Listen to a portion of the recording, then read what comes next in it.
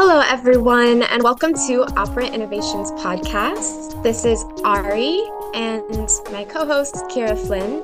And today we're going to be talking to you a little bit about cultural humility and, as some call it, cultural competence within behavior analysis, specifically focusing on LGBTQ plus issues as we are continuing our Pride Month series. So, before we get into really the details here, Kira, can you tell me what is cultural competence or cultural humility? Yes, I can. So before I start with this quote, I do want to say that we will be referencing some texts throughout this podcast. And if it's a direct quote, that will be referenced while we are speaking, but those will also be listed in the bio for our listeners to look at while they are listening or after. So just to get that out of the way. So from Right 2019, they stated that cultural humility is a framework used by other professional disciplines to address both institutional and individual behavior that contributes to the power imbalance, the marginalization of communities, and disparities in health access and outcomes. And I think that is a really good definition to go off of and to start conversation about cultural humility and cultural competence. And I also have some little blurbs about cultural competence, and then Ari, you and I can kind of discuss this. So I look at it as being aware of your own cultural beliefs and your values, but also knowing how those may differ from other cultures' beliefs and values. Also, learning about different cultures that you may interact with, and even those that you may not interact with, but also taking it a step further and like truly respecting those cultures and accepting them.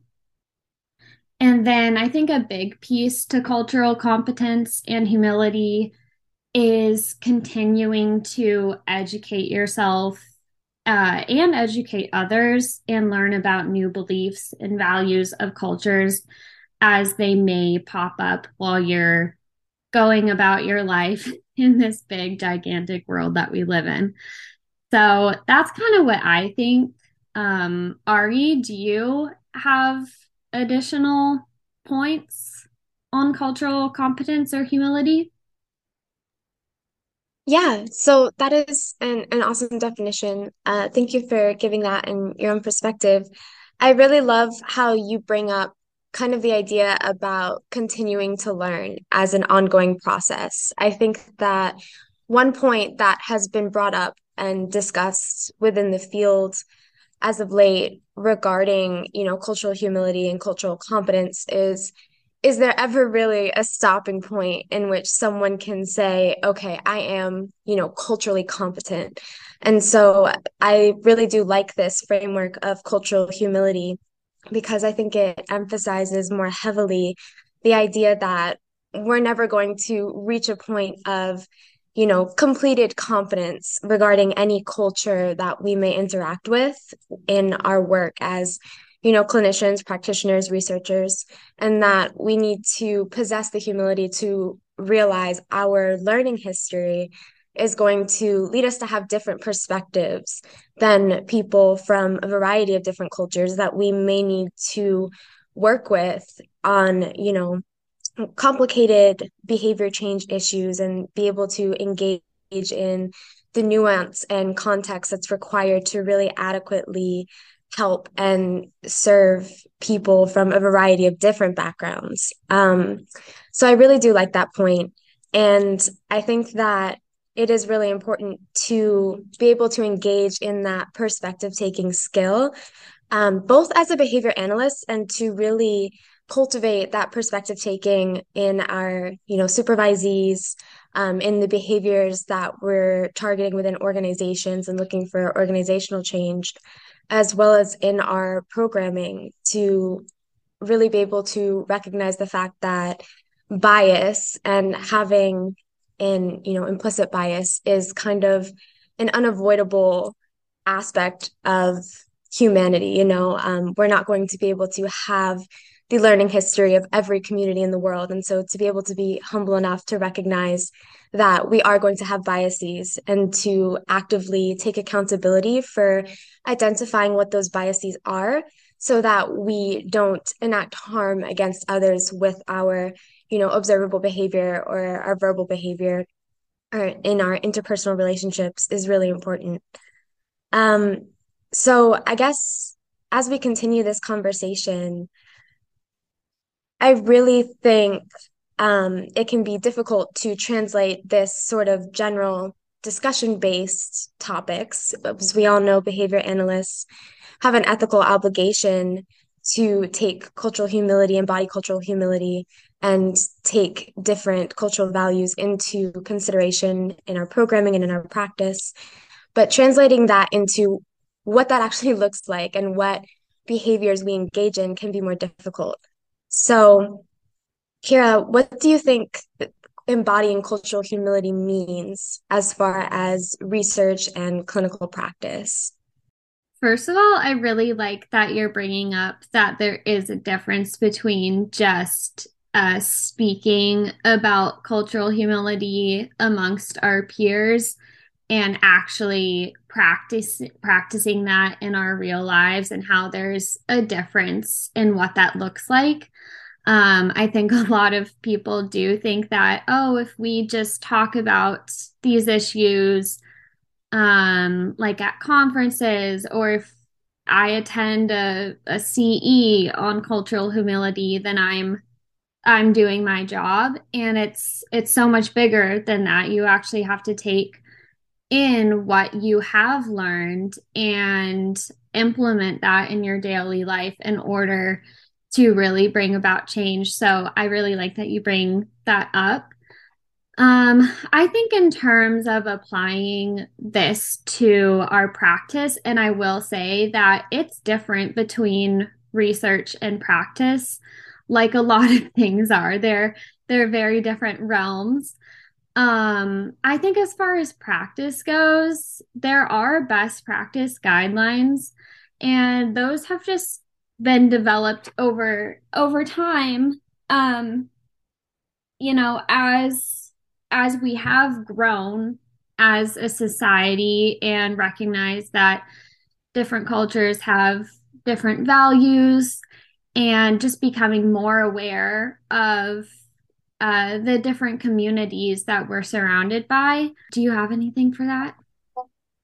Yeah, so I think that's a great point. It definitely, as behavior analysts, we do always, look to the literature to guide us. And just as you said, in recent years, there have been additional, publications and guidelines that have been published to kind of guide our clinical practice. I know in relation to working with trans people and gender nonconforming people.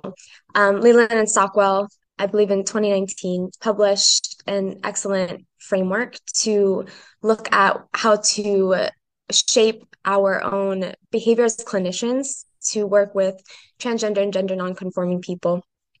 And so looking to the literature in ways like that to make sure we are actually, following some kind of framework, that because of course, if we're going to be engaging in any kind of behavior, we want that to be measurable, observable, as far as being able to take data and look at that, engage in things like, self-monitoring, look for, sort of checklists or look to experts in the field um, when we are shaping our behavior as clinicians or as researchers, or as consultants. So being able to identify, research, and look into best practice guidelines. And in the absence of that information, because it is more recent in which we've been actually engaging in these conversations as a field, really starting to. And for sure, we have a long way to go as far as developing guidelines and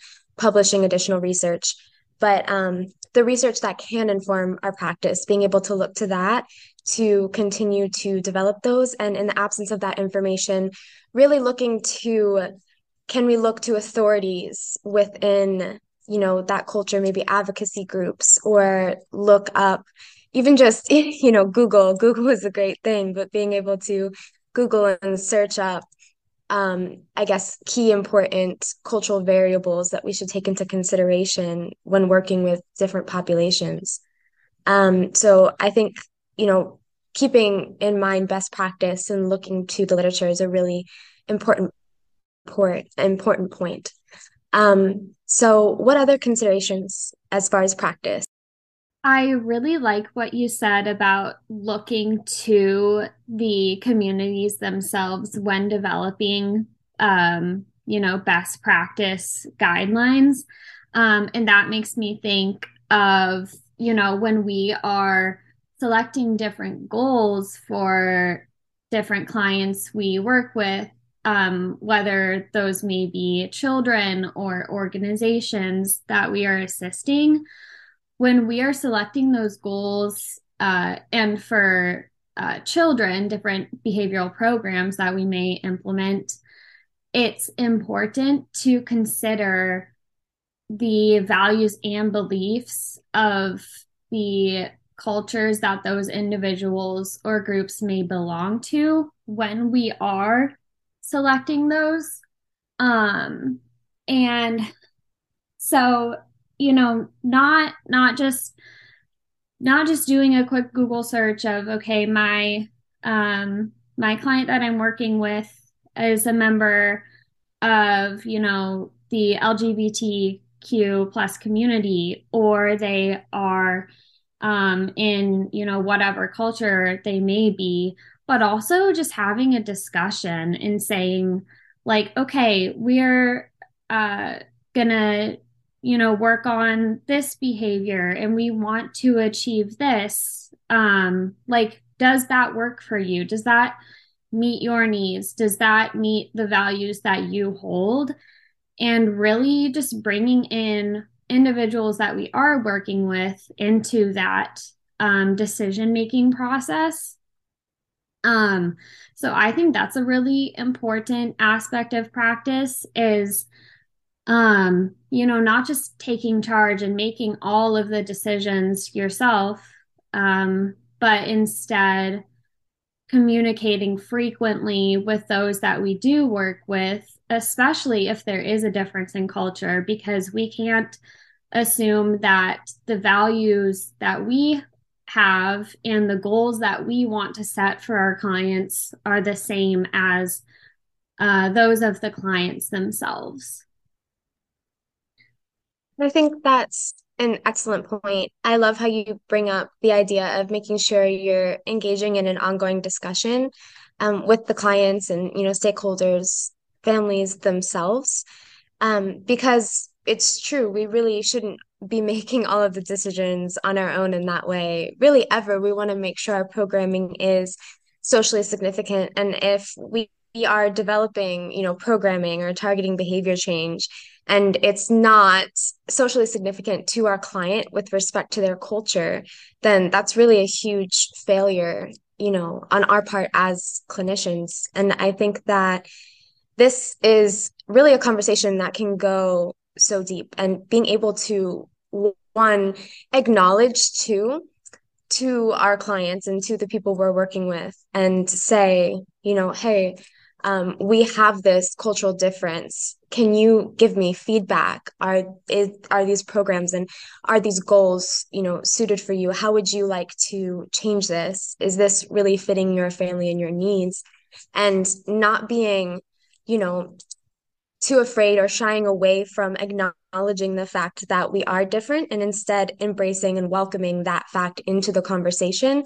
And that's really, the onus is on us to begin that conversation with our clients, to make sure that our clients and our supervisees, our mentees, our coworkers, that they feel comfortable engaging in that conversation. And so as a behavior analyst with some sort of a power differential in that dynamic, being able to acknowledge and communicate that that's something that you need to take into consideration is important, even if that may seem, a difficult conversation to start. It for sure is an important one. I know that this can affect, just to give sort of an applied example, even in our verbiage and the terminology we use, both when talking with our clients as well as in our records and our programming.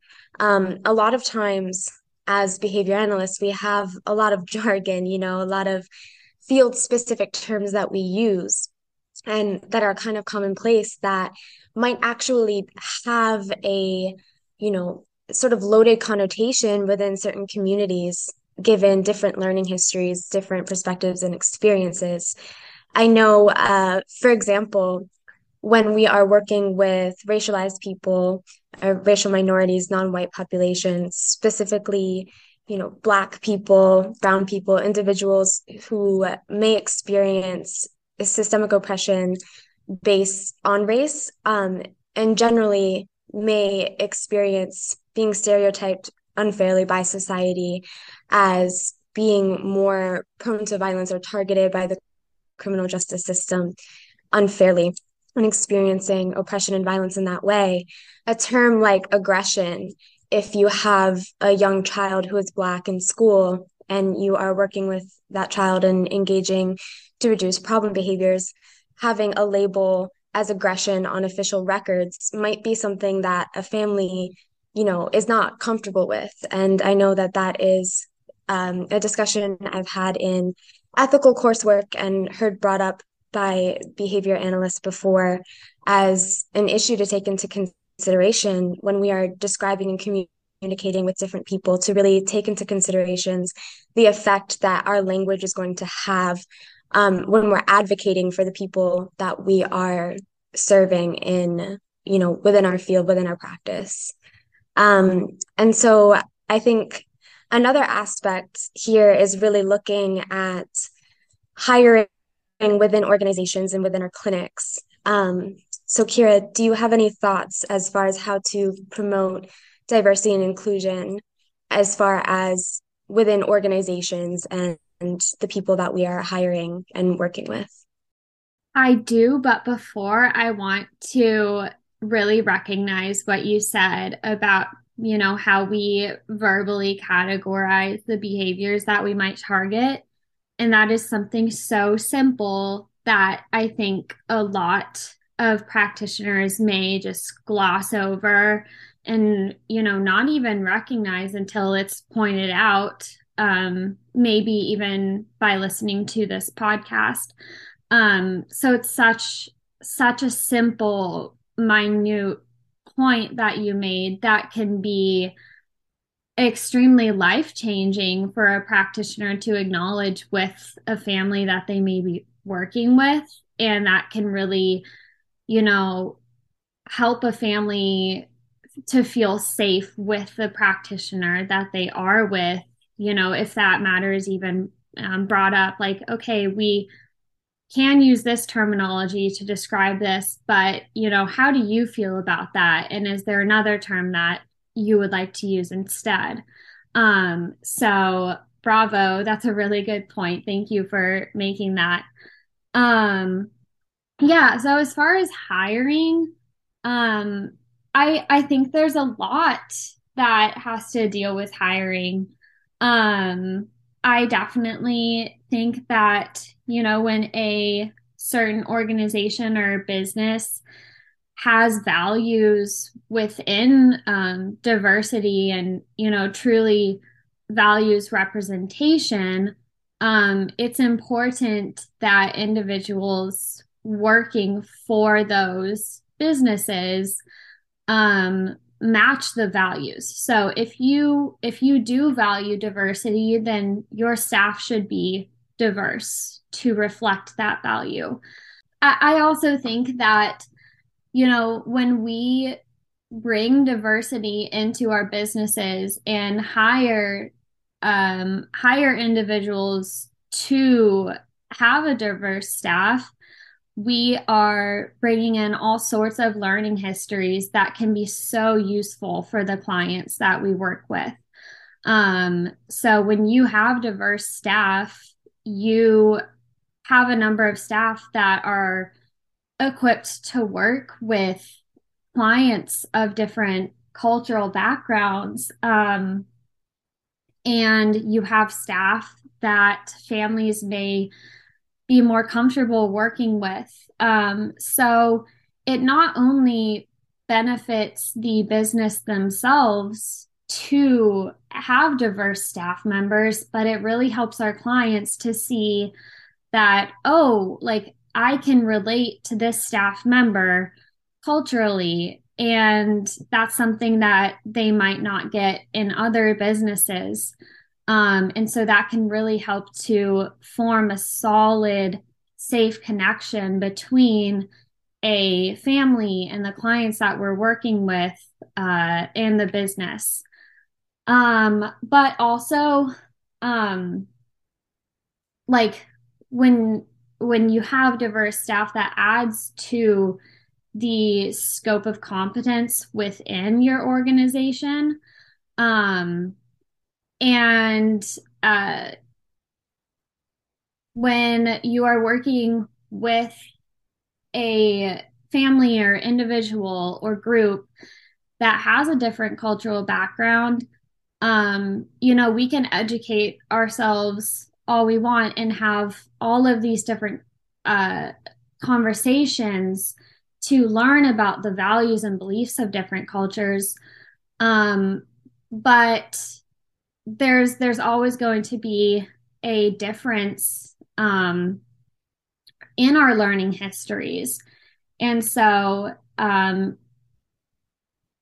when you are a practitioner of a cultural background that doesn't match the individual or family or group that you're working with, we lose scope of competence in that area. But if you have a staff member that does have the same learning histories and comes from the same background as that client or group, then it's important to refer to them to uh, work with the client in order to provide the best care possible.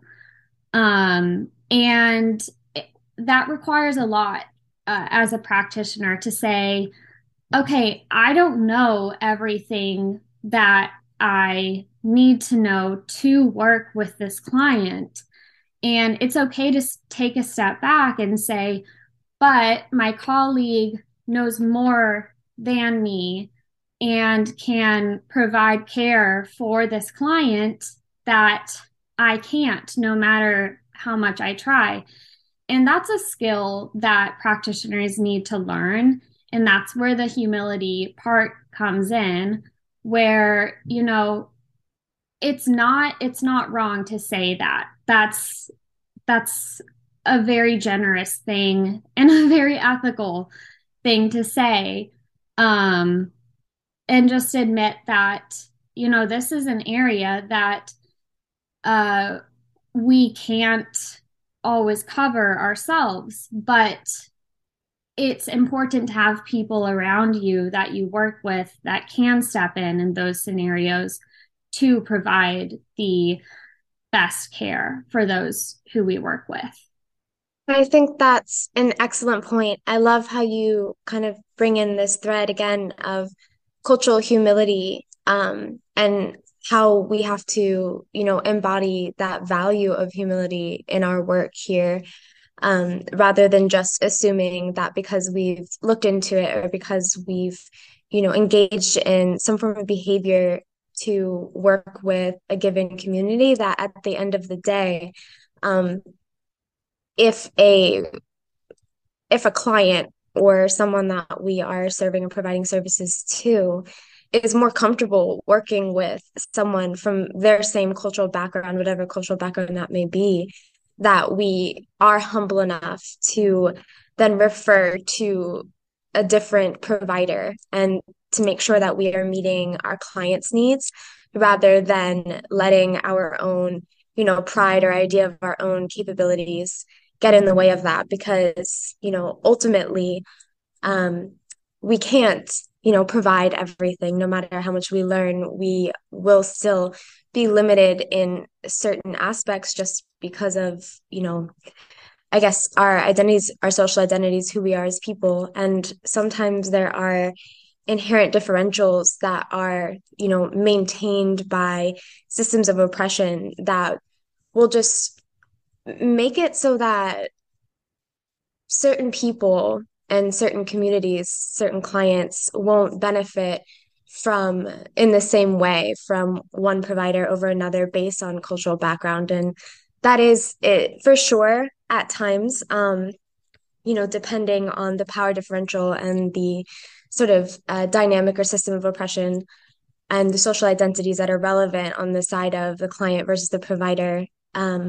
It can become a complex or nuanced situation for sure, but when we can refer out and ensure that our clients are having their needs met with respect to their culture, it is important to be able to recognize our limitations and our own biases and our own, privilege that we may hold regarding different aspects of our identity, even as providers who are members of marginalized communities we may hold privilege in other aspects that will sort of hinder the dynamic or progression with certain clients with different needs. And so being able to engage in that conversation with our clients, with our employees regarding their needs is really important. And I love how you brought that aspect of cultural humility to this conversation in particular.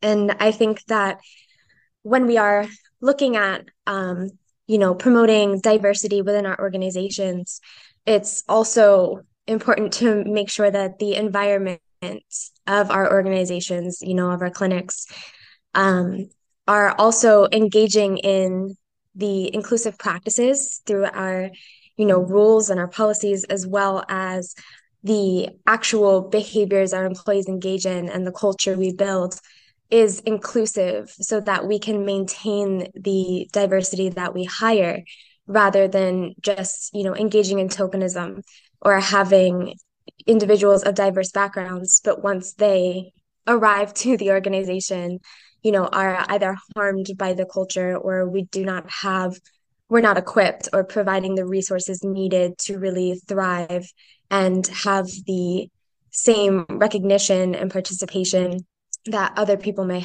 have. And so promoting inclusivity as well as diversity, and ensuring that we have equity and that we are providing the resources needed to have a really, thriving, robust, and inclusive culture is important. Um, so do you have any thoughts as far as promoting inclusivity within organizations? I do, and I think there are a lot of ways to do that, and it will look differently from organization to organization. Um, but I definitely think that a big thing is taking a proactive approach to building and maintaining diversity within organizations. So rather than, something pops up that is not okay, and then dealing with that as an organization. I mean, it should always be dealt with, but that should not be the first instance in which diversity and inclusivity is addressed.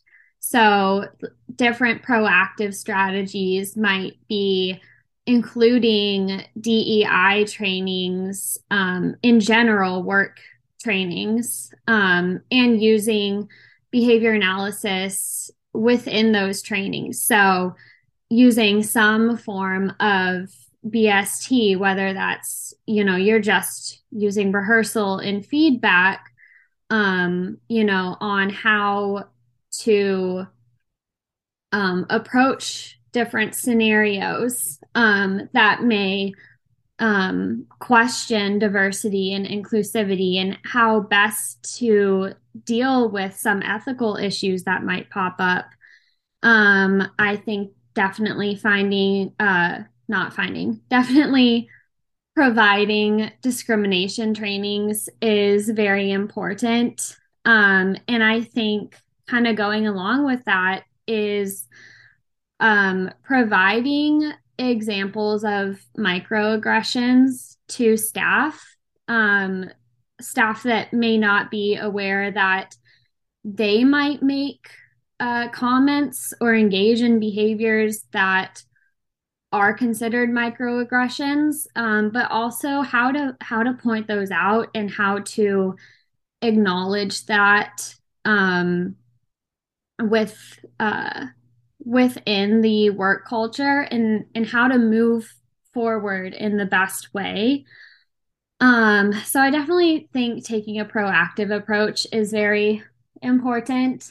Um, I also think that um, when members of organizations um, engage in discourse surrounding diversity and inclusion, it's important to reinforce that because those can be very awkward conversations to have.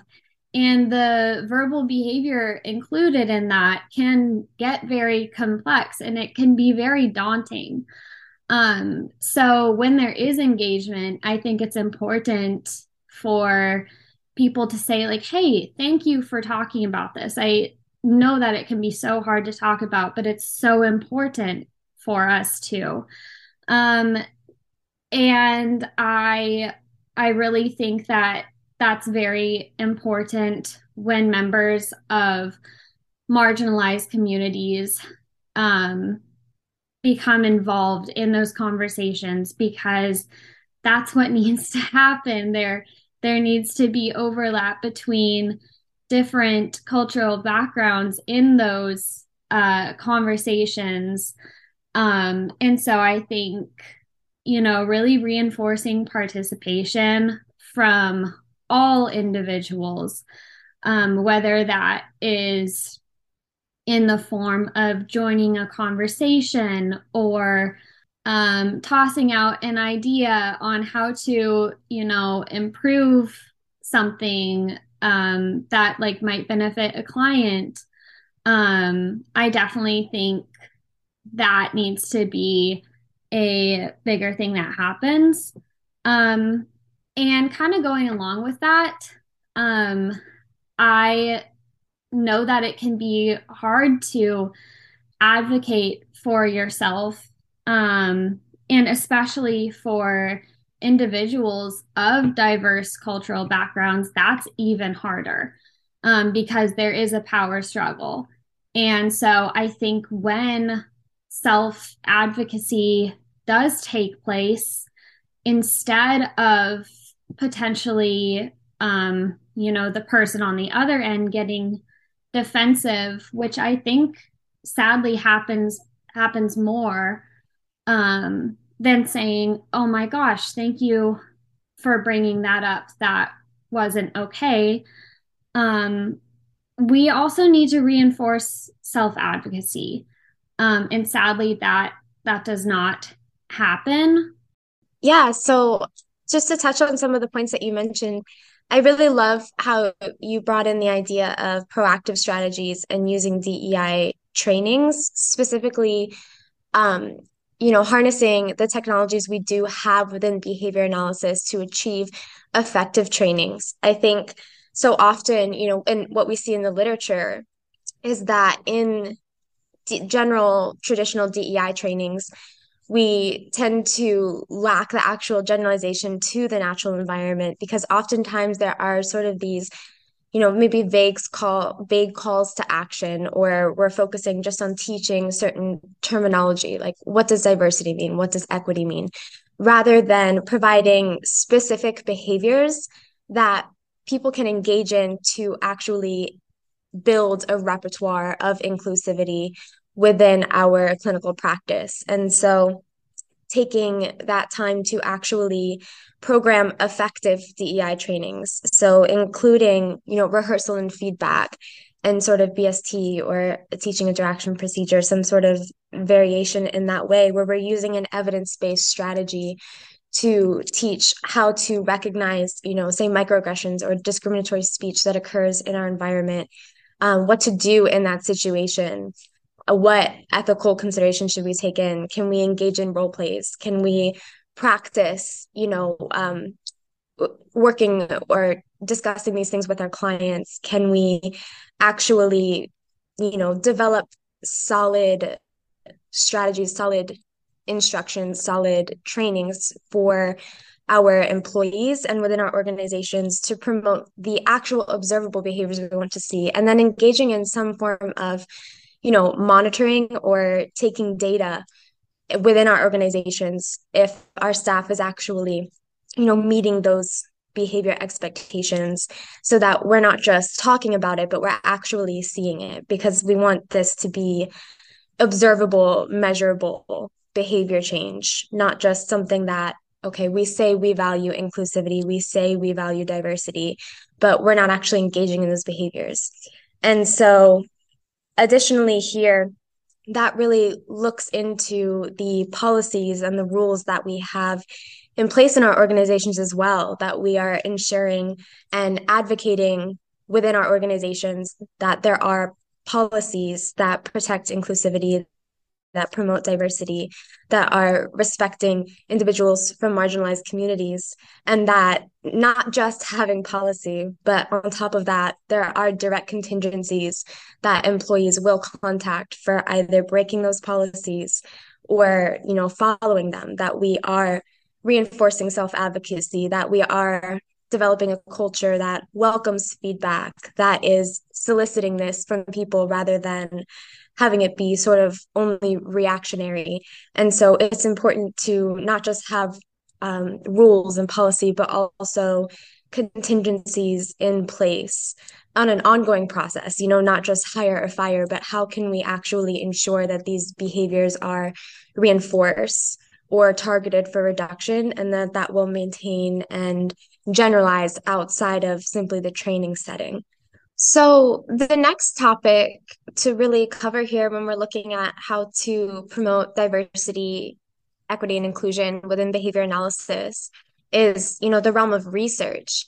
I think we are seeing of late a lot more publications from various authors on calls to action and providing sort of guidelines, frameworks to use in clinical practice, which is extremely important as we've talked about. But I think that what we're all noting and seeing, recognizing as a field, is that what we're really lacking is experimental evaluations being published. And so, for those of us that are engaging in research, I can't urge enough to be looking at how to apply behavior analytics strategies and our interventions to such a socially significant realm, to be looking at how can we target discriminatory behaviors within organizations or occurring, maybe even our clients are engaging in, our caregivers, stakeholders. How can we target discriminatory behaviors for reduction? And how can we teach inclusive behaviors for skill acquisition? And then ensuring that we are programming for generalization to the natural environment. And so we really are lacking and need more of experimental evaluations for these strategies. And there's such a variety of different applications that we can look at, how to make diversity and inclusion trainings more effective, how to intervene on discriminatory behaviors and microaggressions that are occurring within the workplace, within our clinical setting. And just to be able to build a literature base, our field is so rich with different technologies that can actually provide the generalization of responding to everyday interpersonal interactions that we need and that other fields may not be as equipped to provide. And so, while comparatively say to, the field of psychology, behavior analysis literature is definitely in the beginning and early stages of these topics. There's so much potential for our field to contribute to really just the human knowledge of how to promote these practices and help marginalized communities in a very tangible, real, measurable way. I mean, that is, after all, what behavior analysis is about, what we are best at.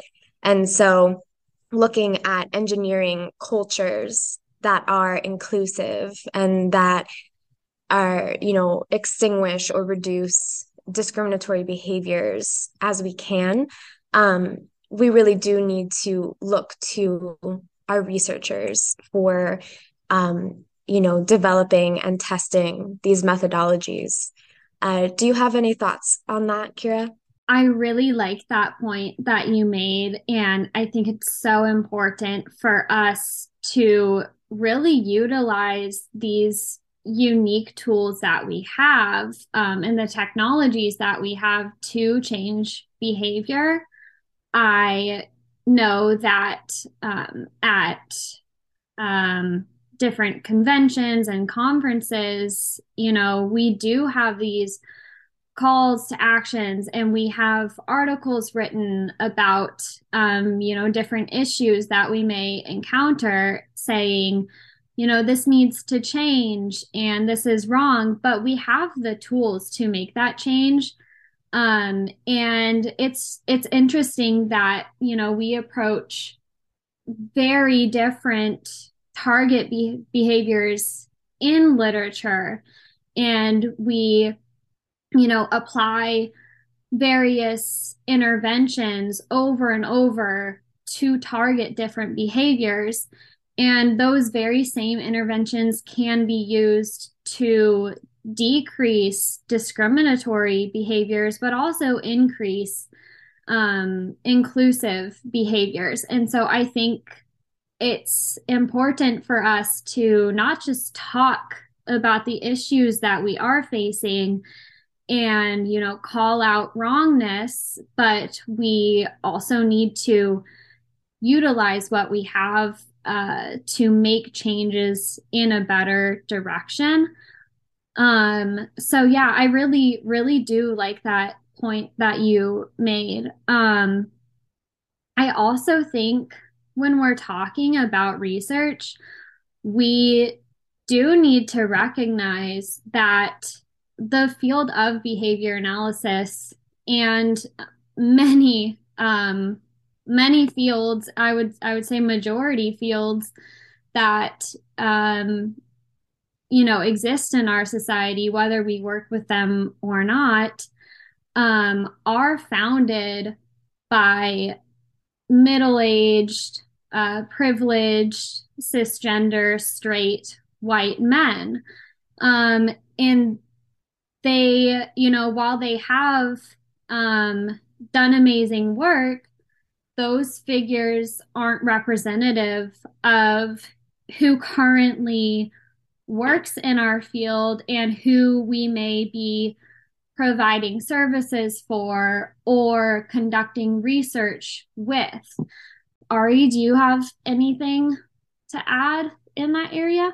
Yeah, so I absolutely love that point. And I think, as a field, we know more than anyone really about the importance of reinforcement. And so you're so right, Kira, to point out that predominantly our field, like a lot of other fields and sister fields, um, we do have one particular sort of homogenous demographic that is reflective of the power distributions we have overall in society, those systems of oppression, because we are seeing that our society maintains and creates barriers to, racialized people, queer people when accessing higher level educations, these reinforcers that are crucial to survival, housing, healthcare access, all of these things, financial instability, barriers that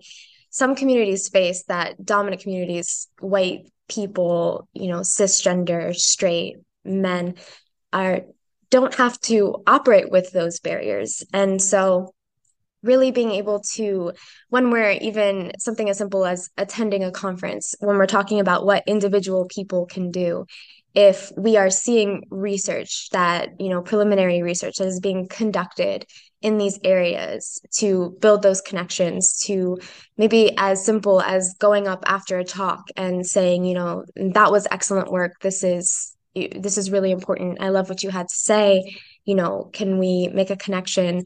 Especially if you are an individual from a marginalized community, to look to others to create community within behavior analysis, to, conduct research, disseminate it. And if you are seeing this within your organizations, just like, reinforcing and soliciting participation from individuals from marginalized communities in that same light in a research context, reinforcing and soliciting participation from the researchers that are engaging in this already, and looking to people conducting research from these communities as, trailblazers, as leaders within this field, because we have so much to go and there is an uphill battle. As far as legislation goes and what we're seeing overall, at least in the United States, there are an onslaught of barriers being posed to having conversations around promoting diversity, equity, and inclusion. And so now more than ever, it's very important to make sure we are actively pushing these topics, actively doing our best to reinforce these behaviors within our field and create a culture, at least within behavior analysis, where we are pushing this as a socially significant objective, because it certainly is. So, if you are interested in hearing more about the harm enacted by behavior analysis and other fields against the LGBTQ plus community, you can check out our last episode, really reviewing that history in depth. So we are going to talk a little bit now, in light of the LGBTQ plus community and Pride Month, with the importance of embodying cultural humility and striving to develop cultural competence, if we can use that term, with this specific population. And so I do want to note, um, especially given the current climate as far as the policy and legislation being advanced within the country, according to the ACLU, um, over 491 anti-LGBTQ plus bills have been introduced in the country, and we're seeing many of them pass, particularly targeting transgender and gender nonconforming people. And so when we are seeing the harm and actually, having advocacy groups recognize and declare here a state of emergency in the country for this population, that as behavior analysts, we have an ethical obligation to consider this social significance as we are going through our practice, developing our programming. And so these kinds of bills and the rule governance or behavior that this evokes, and the function altering effects of these policies as far as the behavior of clinicians and practitioners, it's extremely dangerous. Even being able to mention and discuss topics about the queer community within school settings, or working with children who may be queer themselves, queer families, queer practitioners, within our field, it is becoming increasingly dangerous. And so this is really important that we take this into consideration when we're looking at what we can do. And so before I continue, Kira, did you have anything else that you wanted to add at this point? I don't think I have that much. I think you covered that really nicely. Yeah, I we do encounter really hard conversations. And yeah, there's there's been a lot of turbulence lately, and these conversations are very hard to have with clients and stakeholders. And I think it's important for us to recognize that um, because of these sensitive topics, these conversations can be very aversive to individuals that we may be speaking to. And so I think it's important to, number one, recognize that uh, the conversations have become a conditioned aversive. But moving forward with that, um, I also think it's important when we are working with various um, groups or individuals and stakeholders that we work with them in these conversations. And Ari, I really like what you said when we were speaking about this early.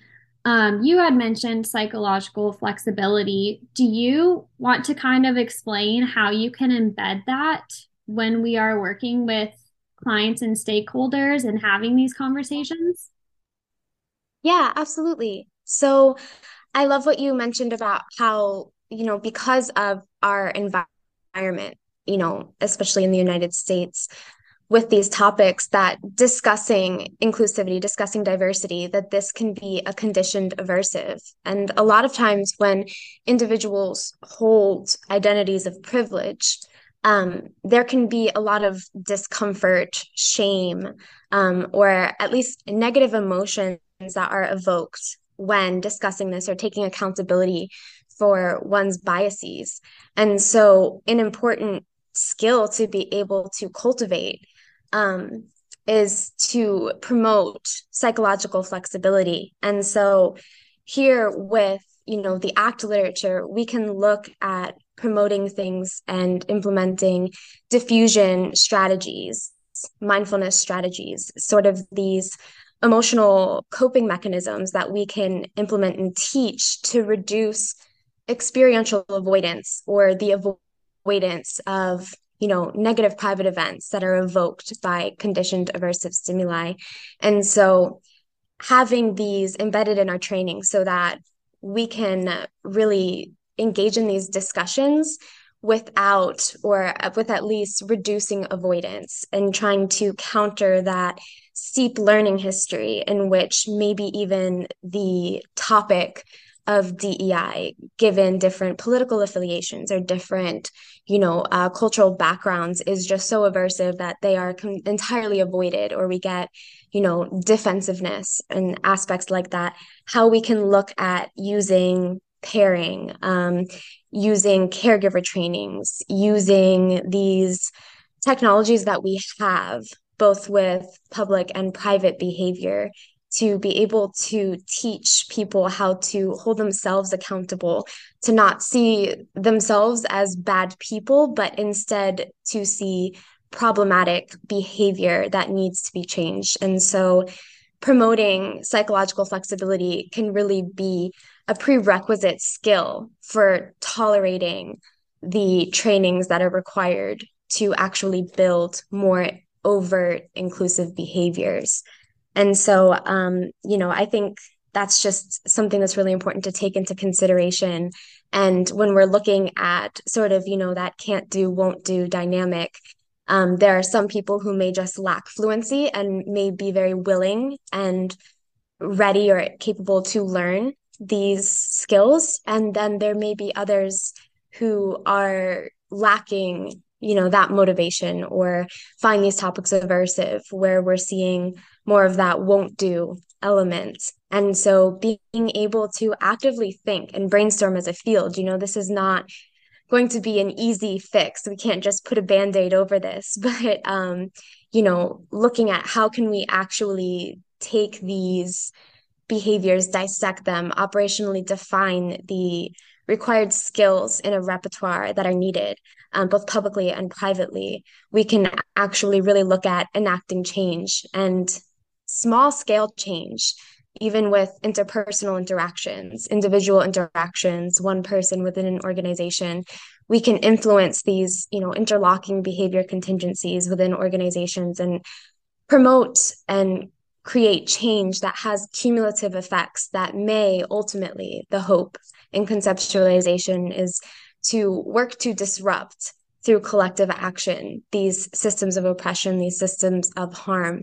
And we can only do that from these smaller scale interpersonal interventions. So while we cannot solve systemic oppression, any one person, any one publication, any one organization, any one training, while that will not solve the immense harm and structures that are maintaining these kinds of commonplace, repetitive microaggressions and violence that we're seeing against the queer community and other marginalized communities.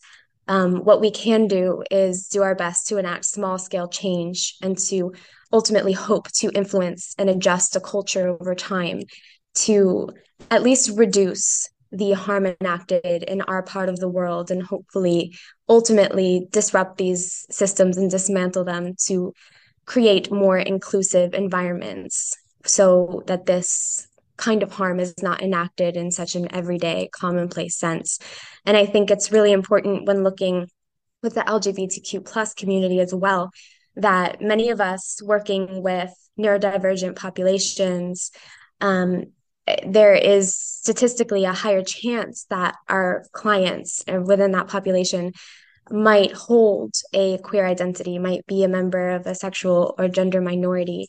And so taking this into consideration in conjunction with the barriers to accessing healthcare that LGBTQ plus clients and families may face, it becomes more important than ever to really embody cultural humility and to do our best to learn what inclusive behaviors we can enact as clinicians and as individuals within organizations to make our environments and our spaces safer for our LGBTQ plus employees, mentors, coworkers, clients, stakeholders, and families.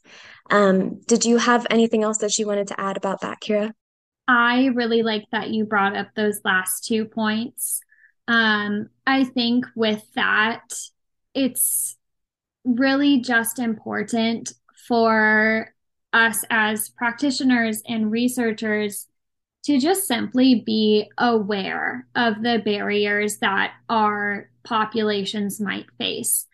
Um, and I really like, Ari, that you stated that our neurodivergent population is statistically more likely to identify as queer or be a member of the LGBTQ plus community. And I can also link the research supporting that statement in the bio for anyone who is interested in that.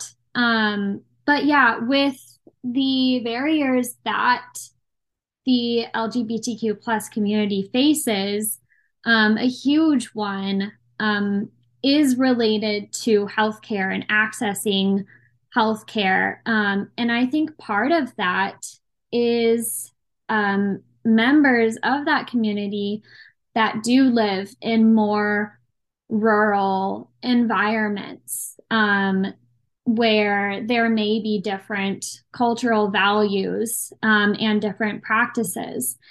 And if individuals do have a learning history associated with that, and having very negative experiences attempting to access care that have been affected by their previous environment, it's important to acknowledge that and acknowledge that they may be hesitant to seek out more care. And so it's just as simple as just supporting them and acknowledging that learning history. And then continuing to acknowledge that moving forward. I also think, any marginalized group is going to experience microaggressions. And so it's important to be aware of of those when we are interacting with any marginalized community that we're working with.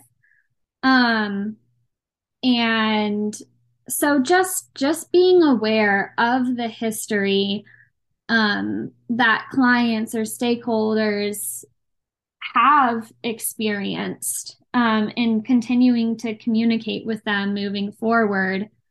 Um, Ari, do you have anything to add with that?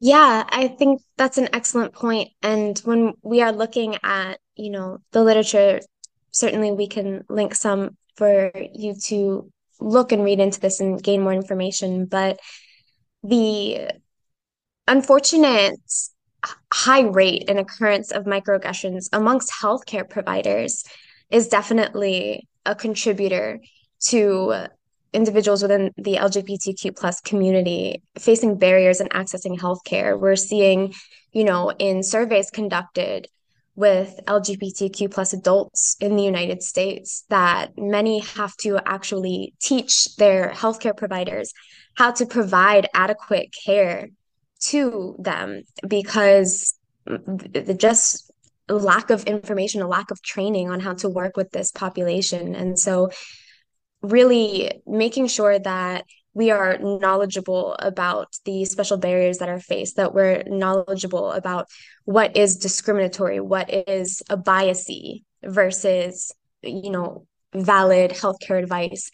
It's important to take this into consideration because already with financial instability and other barriers that are statistically more likely to occur with the LGBTQ plus population, adding discriminatory treatment from healthcare providers only makes accessing healthcare that much more difficult.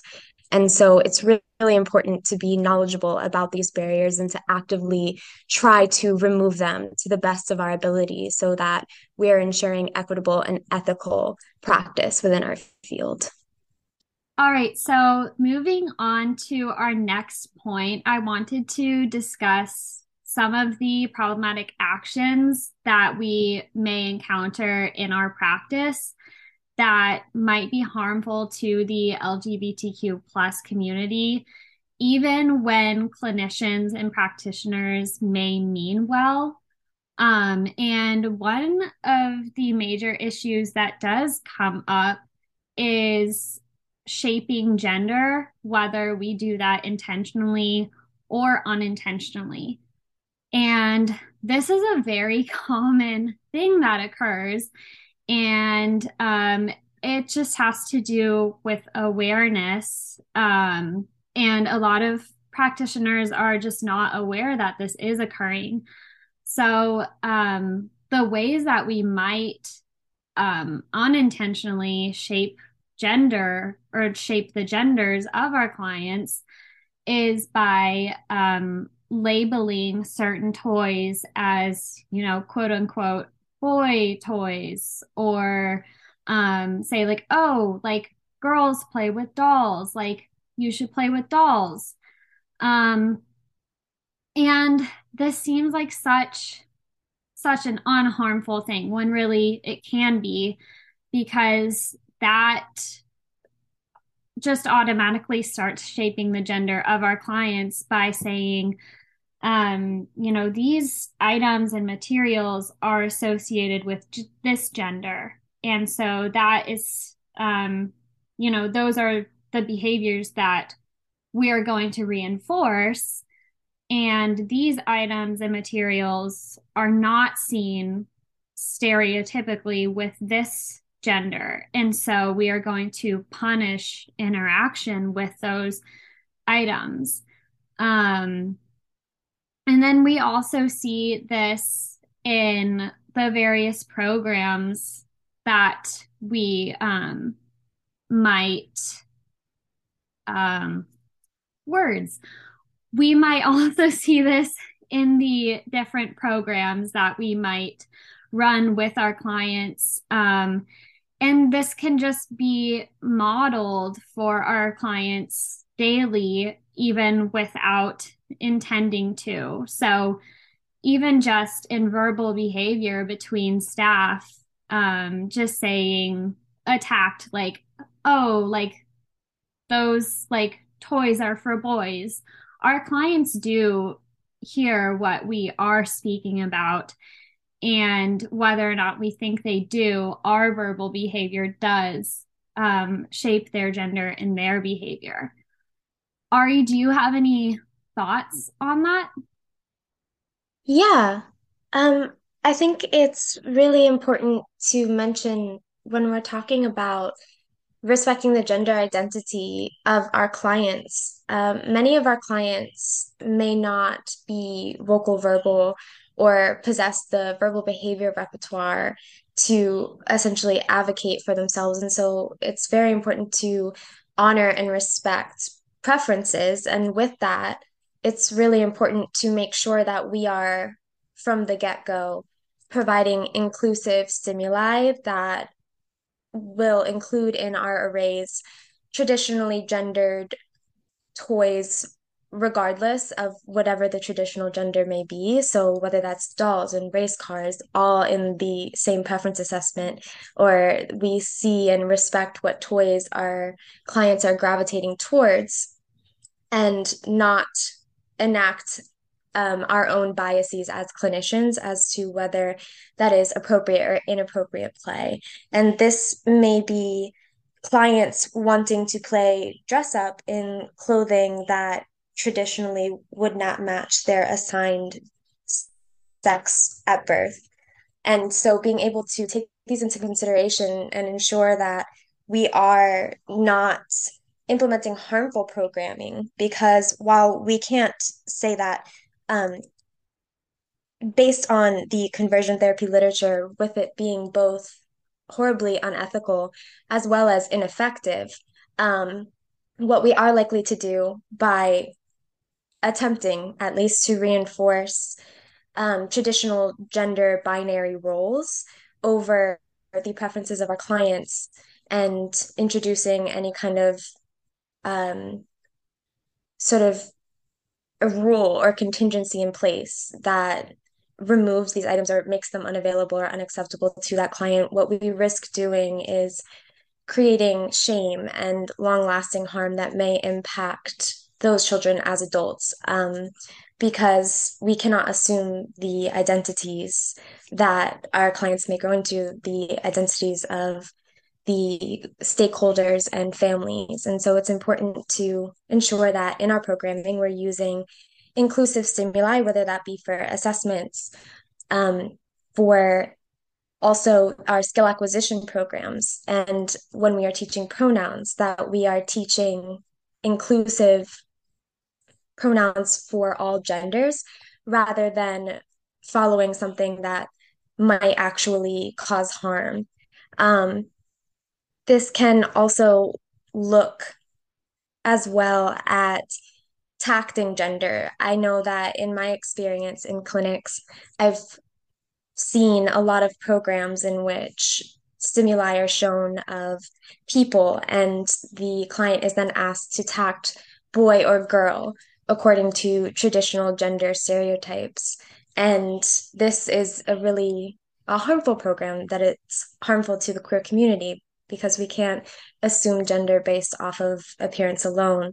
And so there are practices that may be commonplace that may seem innocuous to some, but can actually cause great harm. And the recent position statement that was released by ABAI in 2022 discusses and outlines how behavior analysts are ethically obligated to respect the identities and be inclusive to the queer community. Um, in relation to, as well, condemning conversion therapy. And in these ways, if we were to reinforce certain stimuli along those gendered stereotypes and punish others, that introducing this bias of the gender binary and or a heteronormativity into our programming is an example of conversion therapy.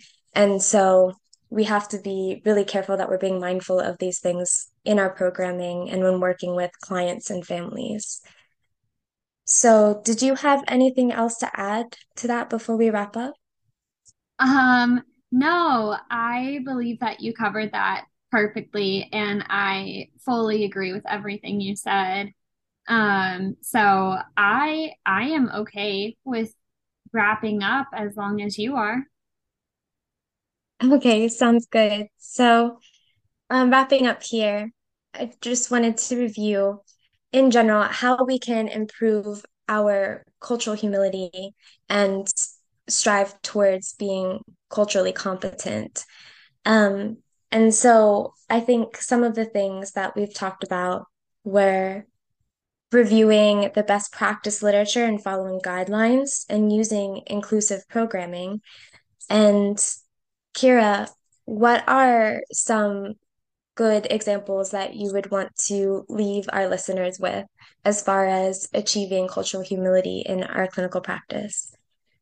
I think one big step to take, in the process of improving our cultural competence is to know the history of the field that we are working in and the history of the populations and cultures that we may come into contact with.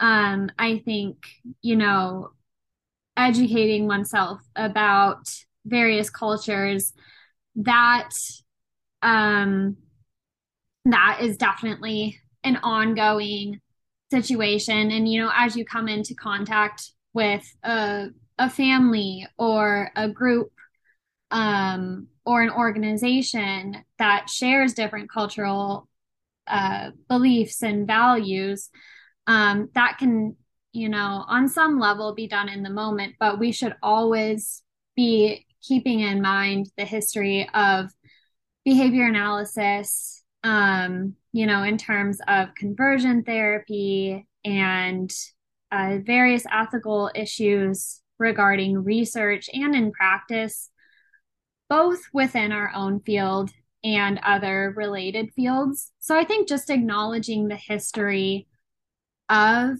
ABA, but also um, knowing some of the history of cultures or groups that we may come into contact with is a big part.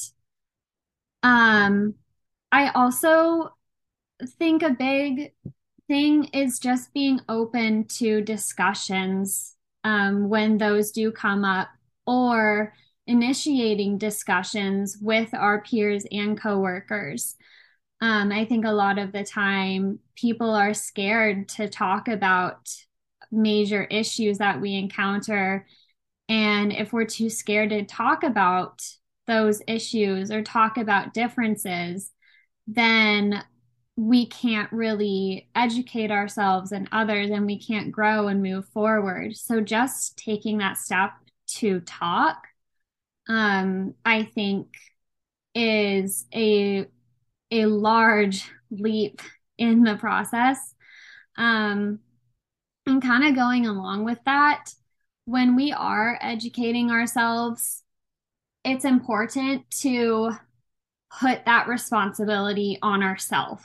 So rather than, it's always important to seek out educational resources, but rather than putting that responsibility on individuals of different cultural groups or people of color or people of the LGBTQ plus community, we need to take that responsibility and not say, hey, tell me everything there is to know about you and your culture and your experiences, because um, that's not the right way to educate ourselves, and that's not the right way to become culturally competent. Um, so I think those are big things to be aware of when looking at cultural competence and developing that. Do you have anything to add for that, Ari?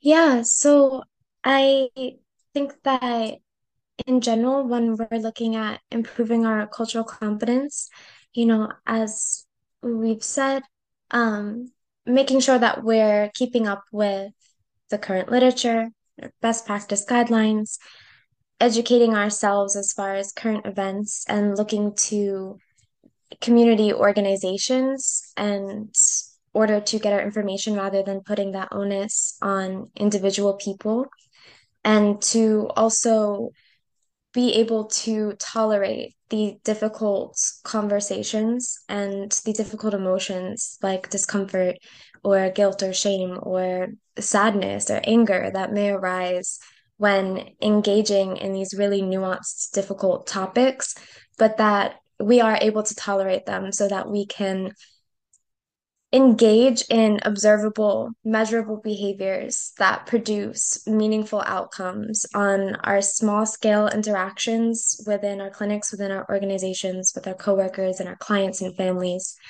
as well as ultimately contributing to disrupting a system that is enacting harm against so many people.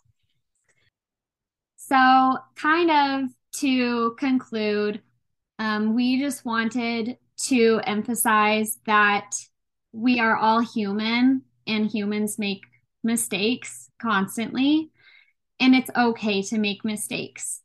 But the important thing is moving forward from those mistakes and taking accountability for our behavior and acknowledging that, we may have said the wrong thing or done the wrong thing. And from there, we can educate ourselves and change our behavior for the better and respond better in the future. So that's the number one thing I would take with with everything that we've said is it's okay to mess up, but what matters is how you move forward. Um, so, lastly, we wanted to thank you all for listening. We had so much fun recording this episode, and we really hope that you found it to be as fun as we did and that you found it informative. As we did mention earlier, any and all sources that we have referred to will be listed in the bio for this podcast. So please go check those out. They are very good articles and statements to read. So yes, please check those out, and we hope you all have a great week.